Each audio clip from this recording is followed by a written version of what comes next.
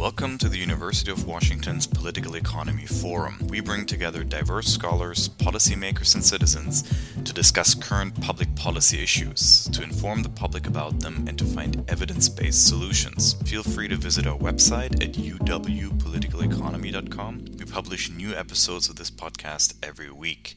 If you have questions or suggestions for discussion topics, please contact us on Twitter at ForumUW or email us at uwpoliticaleconomy@gmail.com. We would love to hear from you. Hello everyone, my name is Nicholas Wittstock. I'm a fellow at the Forum. Today I'm speaking to Dr. Ralf Martin, who is an economist at Imperial College London Business School, and we discussed two recent papers that he wrote with co-authors pertaining to the economics of clean energy innovation and the UK's innovation strategy for post-COVID recovery that will focus more on renewable energy. I hope you enjoy this conversation. Hello, Ralf Martin. Hello, Nicholas. Today we will discuss two recent papers of yours, that is, papers of yours together with co-authors. The first paper investigates the effect of public environmental attitudes on clean innovation or clean energy innovation. And the other looks forward and proposes an innovation strategy for the UK's post-COVID recovery. So let's start with the first paper. You find empirically that environmental attitudes can drive company innovation behavior. How does this work exactly? Well, people have attitudes. Attitudes change, and I mean, you know, how does it work? Maybe the interesting thing about the paper is that people wouldn't find it entirely surprising that Right. You know, companies do what their customers want in a way. I mean, the interesting thing here is that it's about, of course, this happens if people want to drive fast cars or heavy SUVs, then the companies will produce them. But the interesting thing here that this also applies to something which is not necessarily about your driving experience, but about the environmental impact and the externality, as economists call it, of your driving. And the conventional wisdom there is that, well, unless you have governments intervening, then you don't really would expect that consumers are driving this with their attitudes alone, because why should I buy a clean car? Which is potentially more expensive and, not as powerful, or I have all sorts of range anxiety or whatever. Why should I do this if I cannot be sure that my horrible neighbor is also doing it? Because if I only do it, I still breathe in the pollution of everybody else and I have the extra cost. But what we find there is that there seems to be this direct link between the attitudes people have and what companies are doing. And what is driving the broad direction of technological progress. And actually, I mean, I think the nicest way to think about it is to think, well, take an example, right? So, I mean, of course, one of the most famous car companies these days is Tesla. Of course, Tesla is responding to some extent to policies. I mean, in fact, I think they have famously been profitable for the first time recently. And by and large, they are profitable not from selling cars, but from selling permits to other companies, car companies who don't have very clean vehicle fleet. But notwithstanding that, I mean, the initial business model of Tesla was that they responded to billionaires in California wanting to have a cool vehicle. And I mean, why did the billionaires want this vehicle? Well, clearly it was very cool. But there are cool other sports cars around. They also have, of course, forward-looking, and they know that we need to do something about climate change. So they have that value in addition to wanting a fast car and being able to pay for it. So that was their initial sort of business model, and is to some extent still the business model. And this is entirely driven by consumer preferences that, especially at the time and still today. I mean, the US is kind of lagging when it comes to, say, carbon taxes or fuel prices, fuel taxes, and these kind of things. So this was not primarily driven by the government, but by the preferences. And so, you might say, well, fine, Tesla has this business model, but does it matter for the economy as a whole? Does it matter for? I mean, we have seen an explosion in clean technology innovation in the last 20 years or so. So, and clearly a lot of this is driven by certain policies, but what we argue, it's also driven quite directly by the changes in attitudes and preferences of people.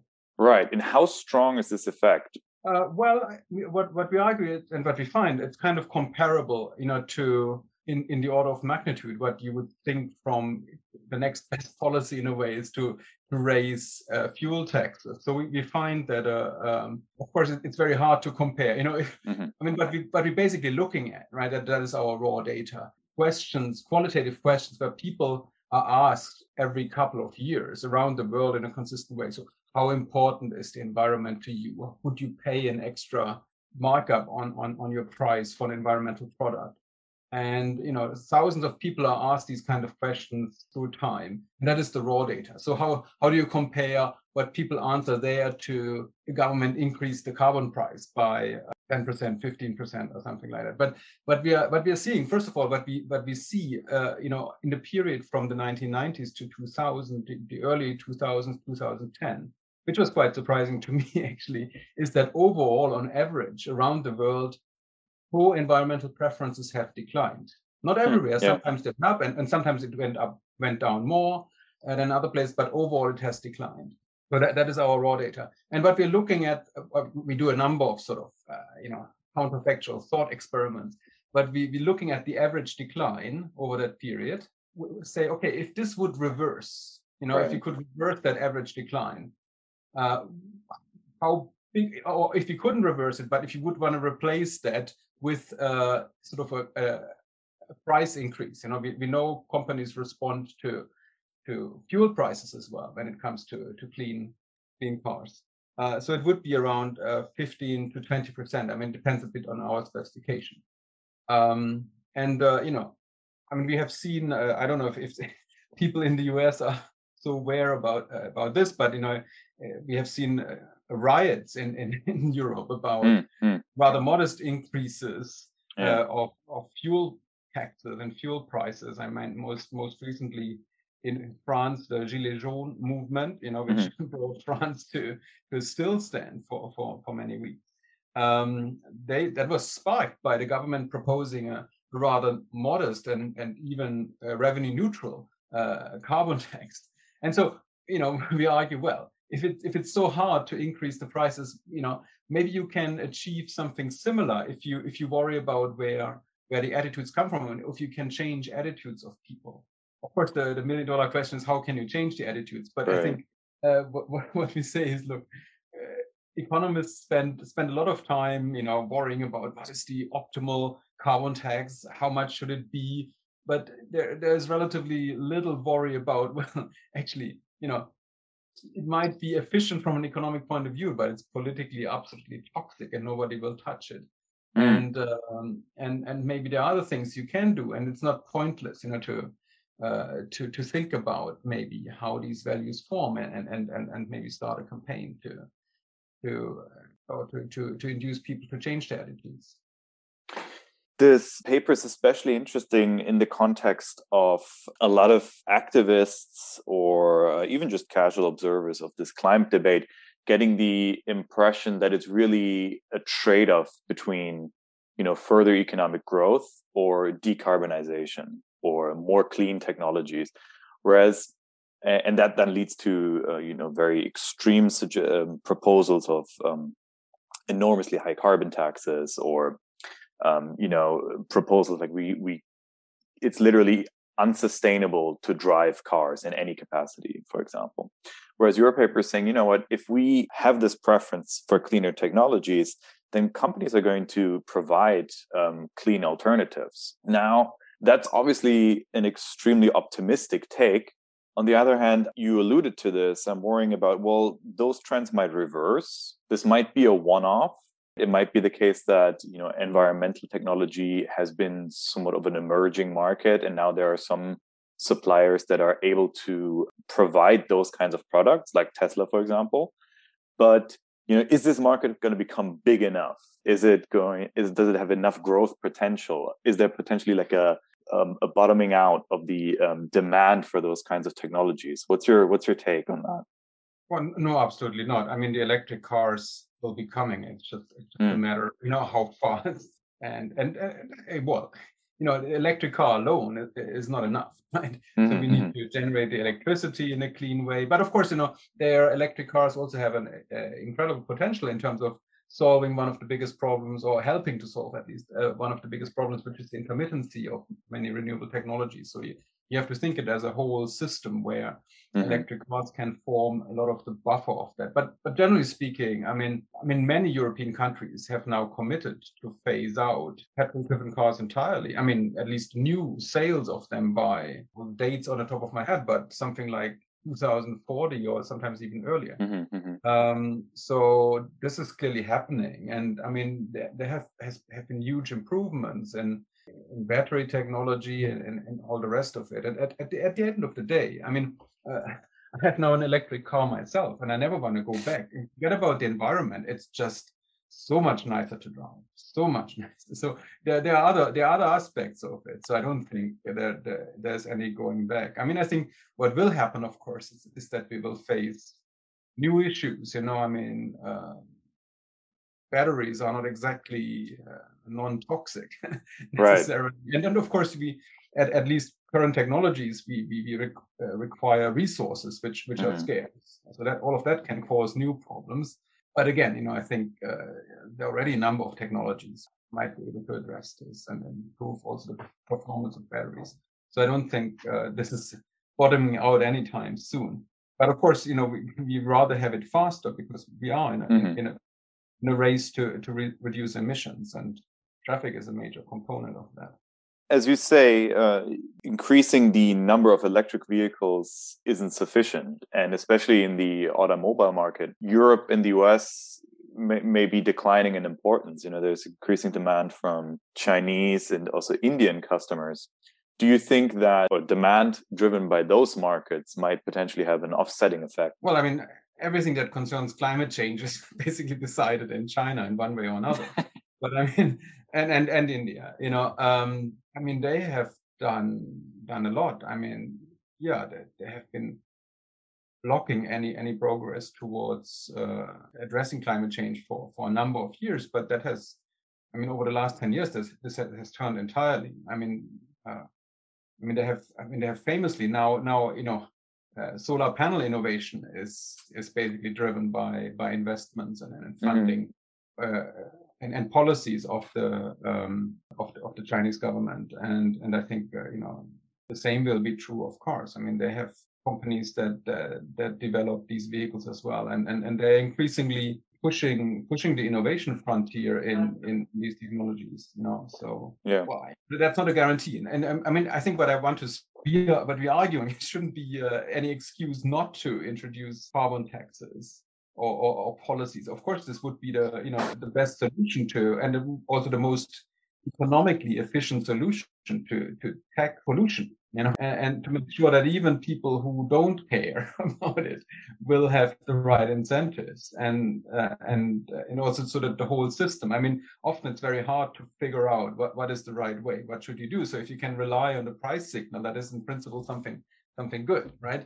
You don't have to get all the data. You just have to make sure that at every step, the externalities are somehow priced in. So as much as we can do that, if there's room. And of course, we made progress. Yeah, there's a lot of carbon pricing going on in the EU. I mean, I think the new administration in the US might be more open to this kind of stuff as well. So wherever we have an opening, let's try to do it. And as a sort of policy goal, worldwide and in ongoing negotiations at the UN or whatever, it's a good thing to focus on policy. But what we're saying is like, okay, you don't get too depressed if policy doesn't move as quickly as we might hope, and maybe sometimes there are alternatives. I mean, I think to me this came really as a surprise. Before we started this, I really thought, well, these environmental attitudes don't move a lot, but they seem to be moving. I mean, preferences change. We see societies change on other things, right? So gay marriage and all sorts of things, right? Attitudes change, often, too slow maybe, but then suddenly they do. First nothing changed, and then suddenly, then suddenly it changes very fast. Exactly.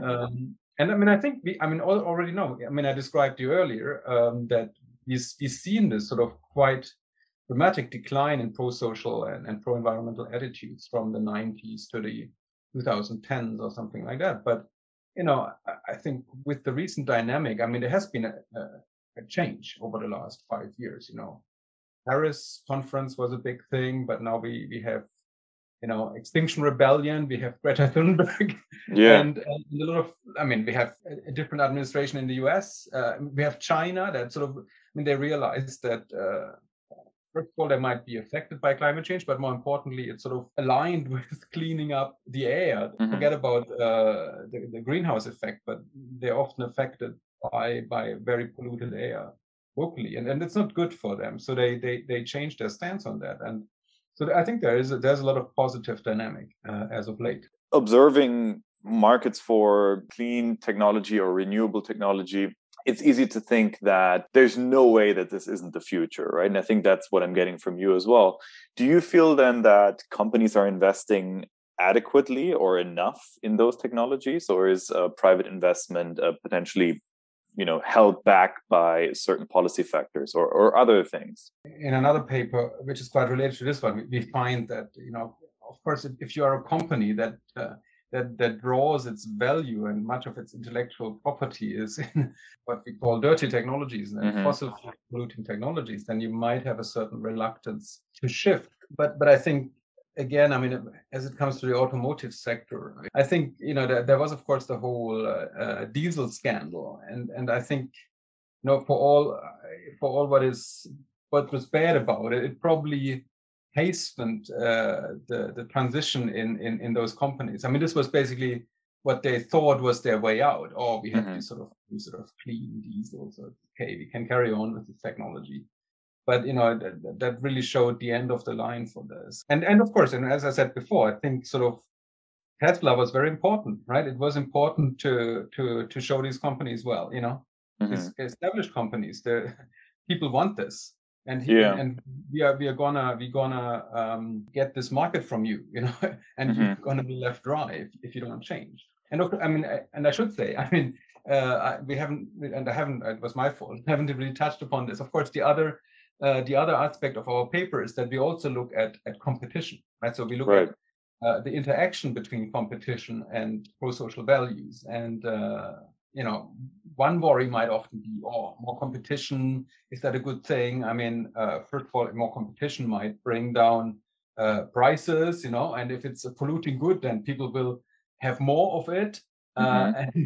And so makes things worse. But on the other hand, and I think that is what we find, if consumers value clean innovation at least a bit or a bit more, then competition can be very good, because it offers companies a way to differentiate themselves from each other, and then they compete for that cleaner, better future. I mean, we've seen it with clean energy, right? So where it was some crazy hippie-based companies, people who never run a business before, starting to sell, renewable power, 20 years ago or something like that. But now any energy company is marketing some kind of clean tariff and says, look, we have power plants and you can have more of it. And then the same happened here. It needed one entrepreneur who saw that potential and had the capability to move ahead with something people liked, and that sort of pushed the other ones to follow suit. And now big companies, I mean, now you start to see a really, really well designed Volkswagen and all car companies have now, the established car companies have their product on the market, and you only hear commercials for at least in the UK. I don't know what's happening in the US, for how great the electric car is, how quiet it is, and whatever. And now new players come in. I mean, the electric car, I told you it's nicer to drive, but it's also innovates a simpler technology. It's a nicer problem, and you can there are sort of capabilities from other industries. Like, I mean, I think there was a big article about Foxconn, who's making iPhones, in the Financial Times today, you know, about how they have their sort of prototype car platform, electric car platform.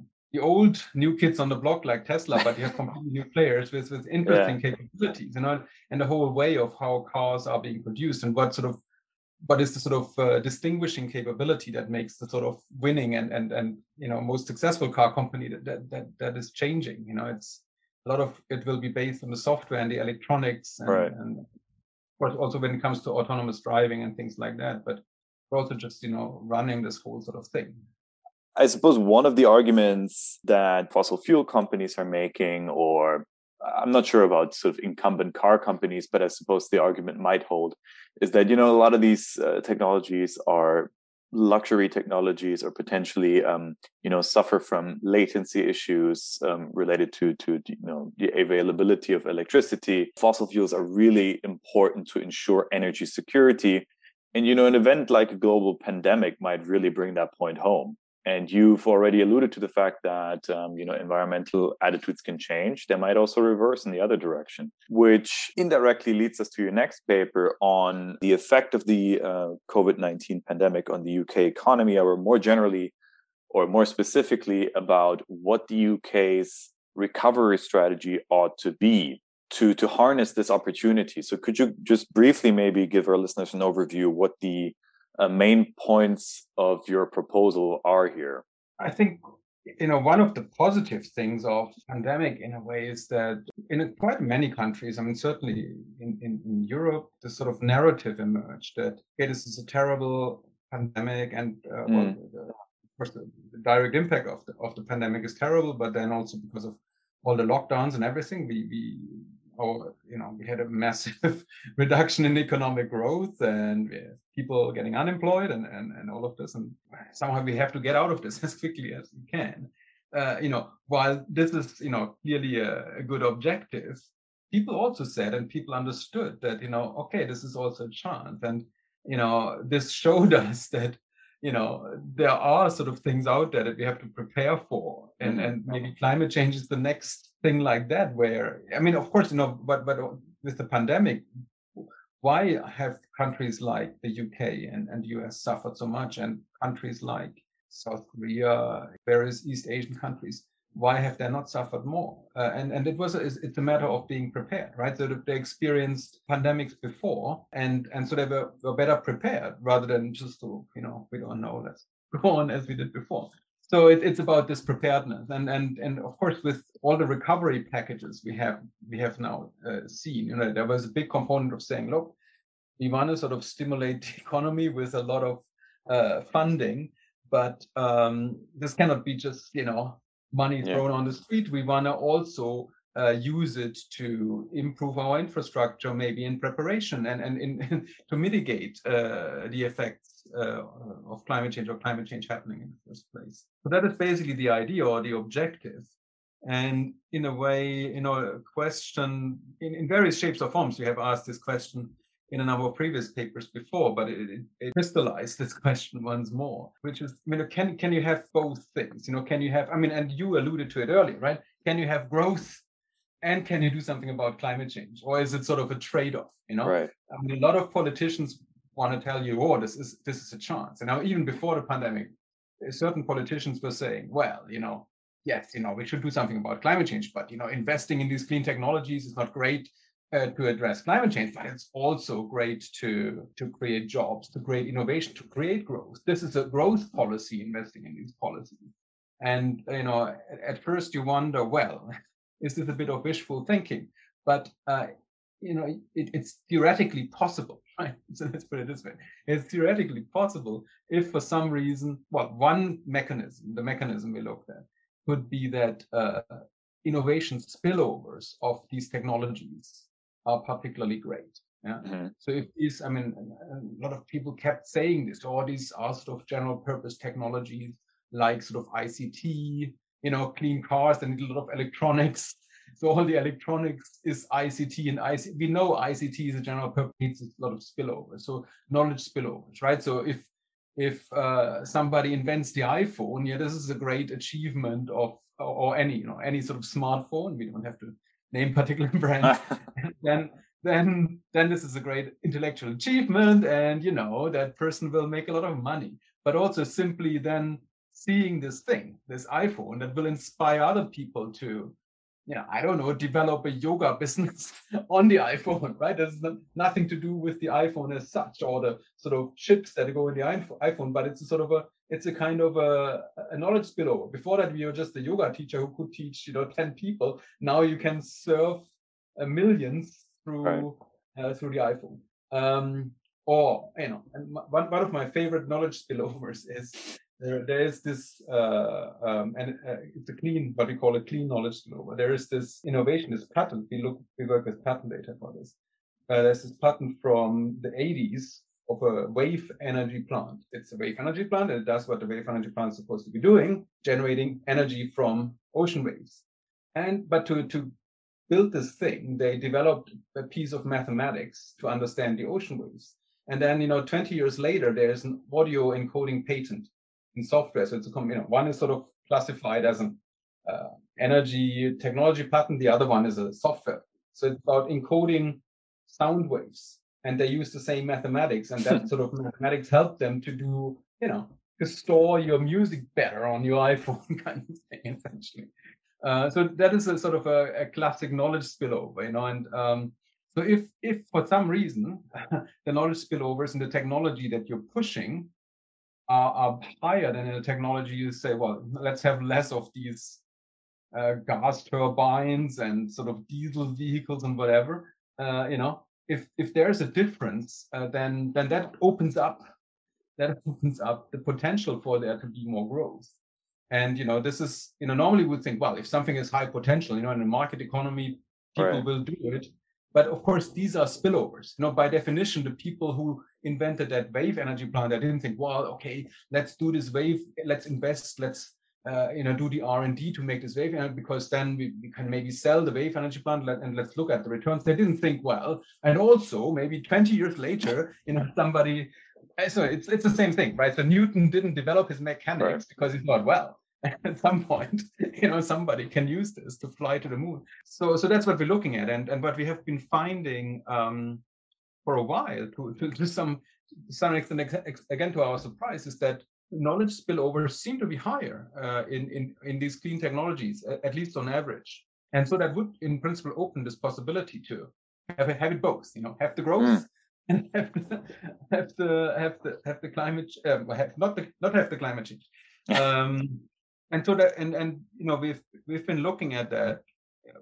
It depends a bit on from country to country. Not every country has the capabilities on the one hand, and not every and it's not true for all technologies in all cases. It also depends on what is around there to benefit, because as a country, well, in the UK, there are a lot of spillovers emerge from the UK, or there are also spillovers that emerge from the US. They benefit people in Europe or people in Asia. And while this might be great for the advancement of humanity as a whole, for US policymakers, that's not necessarily a win.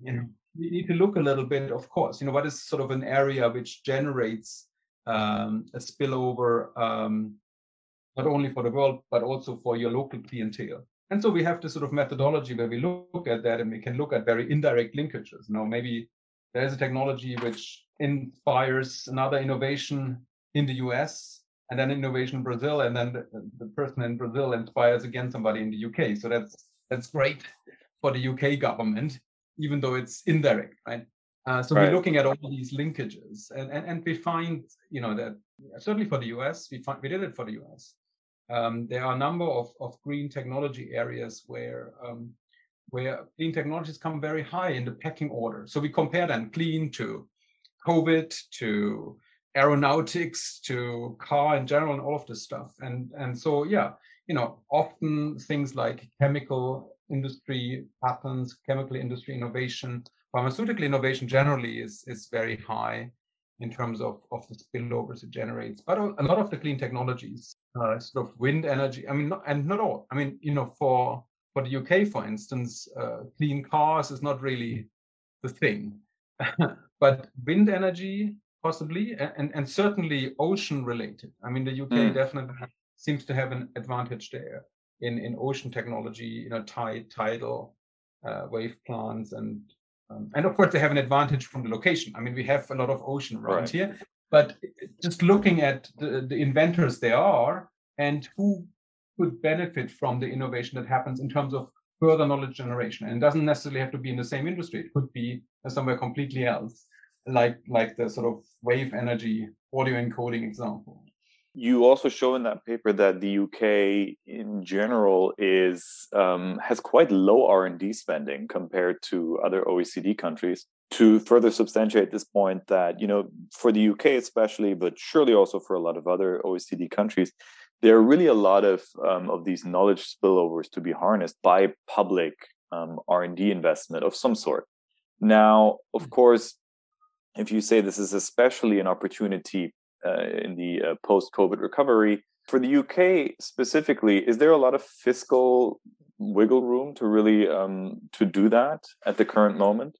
I mean, everybody took on a lot of debt as of late, but at the same time, interest rates are very low. So, and this is not, this is an investment, right? So, I think it's easier to justify an investment, and I mean, at least the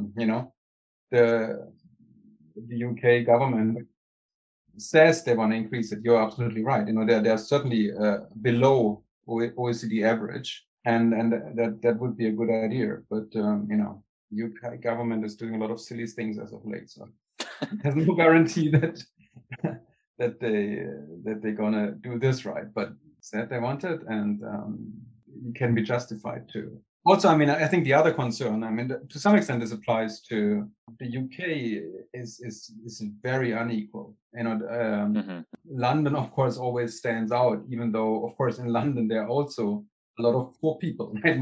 There probably most of the poor people in the UK are in London, but as a region as a whole, and London is far ahead. I mean, the area of London is probably one of the richest regions in Europe in terms of the GDP per capita or something like that. But most of the rest of the UK is really at the bottom of Europe. So it's quite extreme. Interestingly, what we found there is, and one sort of trade-off this could potentially raise for the UK government is that if you say, well, okay, we want to fund more R&D and we want to pump into money into. I mean, basically, if you want to fund the people who do the R&D, you have to fund it where they are, right? And if most of these people are in London, Oxford, and Cambridge, which is already at the top, right, then you increase these inequalities. Right. Interestingly, while this is true in general, you just look at the number of innovators and what they do, and et cetera. And for clean technologies, it turns out that these sort of lagging areas, yes, innovation in general is low in these areas, but if they do something, they tend to do disproportionately stuff that is sort of classified as clean innovation. And it was actually that in that paper you mentioned, that is the thing, one of the maybe the most interesting result we found there. And of course that means, well, even if you would just decide, okay, what we want to do now is give money to clean inventors, it would at the same time be a sort of what the government would call here a leveling up policy, where you would disproportionately spend in actually the more lagging regions. The big question is still a little bit, why is that? Is there a good reason? We don't know too well at the moment, and something we have to look into. But I mean, it could be that yes, some of the clean technologies are sort of quite high tech and quite sophisticated. Certainly some super duper new solid state battery technology or something like that. But a lot of it is also quite basic. I mean, how do you, and I've been looking at these patent documents, and there's stuff like, how do you fix a tidal plant to the ocean floor? And that is quite basic mechanics. And so maybe, that is what these regions can do. Interestingly, that is also, what we seem to be finding to some extent at the global level. A lot of developing countries don't innovate a lot. I mean, that is kind of why they're developing countries or lagging countries, right? But a lot of them, if they do something, it tends to be again sort of clean technologies. So that this could be sort of a general phenomenon. I think we want to understand better why that is. But so that sort of, I mean, that's why that we called this paper somewhat provocatively sort of win-win-win. Win-win-win. So no, we're not doing win-win anymore. That is we're doing win-win-win. So you can address climate change, increase productivity growth overall, and sort of do this leveling up as well. So that is a possibility. It's not entirely crazy. Let's put it this way. And you also suggest investment in wind technology, right? So maybe you can make a pun there too. Win. Exactly. But the other interesting sort of general statistic that you find is that diffusion or adoption of existing technology is lagging quite substantially in the UK.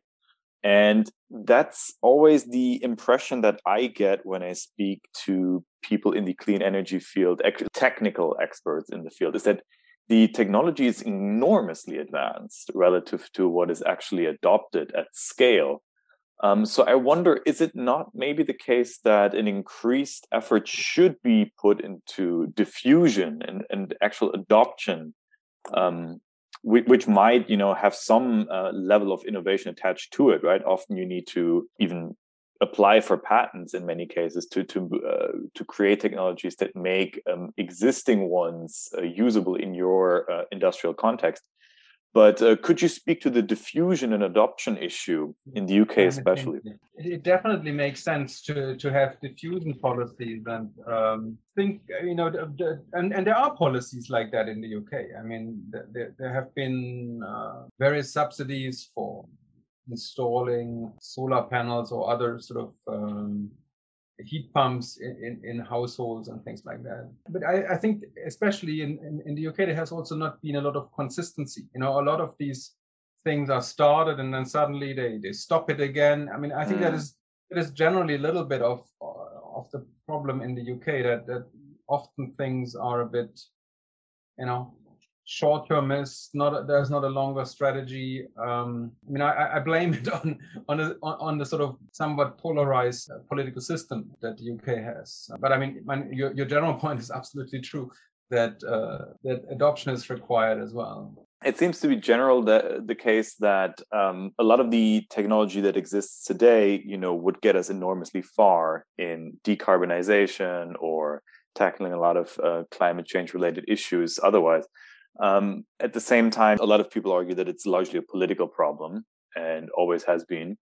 So I'm just wondering, you as a sort of practitioner of research in this field, what do you feel like going forward are the most important research areas that are related to decarbonization, innovation in clean technologies, as well as the related politics of it? Well, I mean, I think for me personally, let's put it this way, I think, and then, I'm an economist, so I'm not an engineer or something like that. But I mean, if you understand what drives these attitudes, and of course a big problem we're having, but I mean this offers also research opportunity, right, which we're pursuing at the moment. A lot of the political dialogue at the moment and opinion formation is driven by social media. So we have to understand how this works, which players are acting there, what is the right regulation for that. I mean, I think that is definitely a first order issue. Yeah. So for me personally, I think that's an important thing. And more on the technical side, I mean, I think we have the basic technologies, right? There's renewable energy, and some of it is very intermittent. Some of it, and there are two things. Some of it is intermittent. Other stuff is very predictable, but also intermittent. So I think it's figuring out how to put this together, right? How to hedge between different technologies, right? To hedge between wave. I mean, you can have a hedge between wave and ocean, right? And so they come from the same source and they are phased at different lengths because the wind hits faster than the waves. to integrate that with batteries or other form of storage and things like cars, right? So we need sort of this sort of overarching research into how to put this together. And also look, so one of my other projects at the moment, I can actually show you. We're trying to get these plugs into households, and the idea here is that, you know, okay, it's great to buy a lot of storage batteries and have other storage solutions, but there is a whole hell lot of storage already there which is not really used, right? Our homes, the heat in our homes is a storage. Our fridges are a storage. My laptop here that draws 100 watt, it's the storage. It has a battery, and I can unplug it now from the grid, and it won't affect my usability of it, at least for 2, 3, 4 hours maybe. And so to use this, we need some basic technology. It can be built into future smart devices, but all you really need is a sort of a basic smart plug, which you can buy for a couple of dollars. And so we need to get people into using this, and then we can use this, make this potential viable. And so things like that, I think, will be very important. And sort of, I think people need to get a bit out of their silos and need to come together, because then you might be good at building your car, but you also now need to work out okay, that is a good car, but it's now also part of the electricity balancing system. So maybe we need to make some adjustments to make this happen, right? And we need to sort of completely new business models in the middle of that, handle that, right? So there's somebody who realizes, brings these different bits together in an effective way. So I think that will be key. And of course, once we switched the electricity grid, that is the biggest battle. Right. Most of the stuff, apart from planes, everything can run on electricity, and as long as you make the electricity grid clean, you're good to go for a long way. Maybe one final question. You mentioned that public investment, especially with an eye to knowledge or technology spillovers, is crucial, especially at this stage. At the same time, governments are very concerned about how far the spillovers go. Ideally, they would like them to be nationally bounded. In the United States, there's a huge concern of late about what is generally called technology transfer to geopolitical rivals, especially China. Your proposal for the UK is effectively, proposing some form of industrial strategy as well. At the same time, you realize that, or you make it very clear that, international research collaboration, knowledge spillovers across borders, integration into global supply chains, global value chains, global research chains is extremely important in this whole endeavor. So how do you strike that balance? How do you reconcile, industrial strategy was generally conceived of a national strategy and this international collaboration? Well, I think what I strongly support is an international approach to that. I think that is why I think, especially the EU is a very important model, not just for Europe, but as a model to step out of this nation state and try to coordinate things at a higher level, because there is a lot of stuff we need to coordinate at a higher level, and we have to have the strong institutions, the legal framework that you don't get, say, just at the UN level, where everything is sort of on a voluntary basis, maybe if you like it, and it's really, So I think the EU has shown how you can build sort of a bigger structure. The UN, the EU has shown how you can build such a bigger structure without sort of violence and in undemocratic means, by sort of invading other countries, which was previously sort of kind of the way, or settling areas that supposedly are empty. No, they're not. But so it's doing this without building a violent empire by war. Right. I think that is the model, and there is a lot of R&D policy now going on at a European level, and it's taking into account the European perspective, and I think that is from what we should learn. But at the same time, of course, while it's sort of very reassuring that China is now doing all of these investments. It's of course a problem that they are not a democracy, that they're probably committing genocide as we speak. And so and of course it's particularly, I think it's maybe not so concerning when it comes, say, to solar panels. If they do all the investment and they give some breakthroughs and we can see these breakthroughs and then implement them, that's fine. I think it's probably more concerning if they make big advances, say in quantum computing or something like that, right? And internet security, where we'll have a hard time to catch up, and we might then be exposed to that. So I think, for reasons like that, I think it's good to think of building up sort of national, making sure we keep. And it happened before, right? So again, Europe sort of pushed very much aeronautics industry for that reason, for more sort of military security purposes, and I think that's, and I think to some extent the same applies with the US, right? So I think it wouldn't be the worst idea if, say, I don't know, the EU created something like a sort of social media platform with a clear public purpose charter, a bit like the BBC and public broadcasting or something like that. Because that is essentially a lot of the trouble you have. These are American companies. They have very good, very well-oiled lobby interests in the US, and but basically Facebook destroyed Europe. That's basically what happened, right?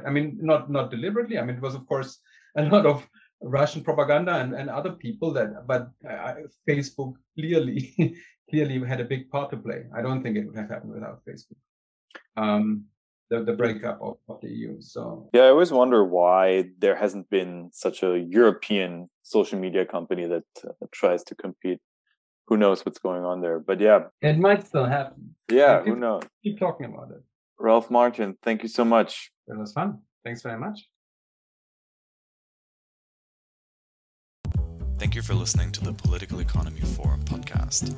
Please feel free to listen to our other episodes on iTunes, SoundCloud, Spotify, or wherever you get your podcasts. You might also like our special podcast on election security, Neither Free Nor Fair, which is hosted by Professor James Long, and is also available on all major platforms. Our podcasts are produced by Morgan Wack and myself, Nicholas Wittstock. Our theme music was created by Ted Long. Please feel free to leave a review, as we're curious about your feedback, and if you have any questions, suggestions, or concerns, please contact uwpoliticaleconomy@gmail.com. We would love to hear from you.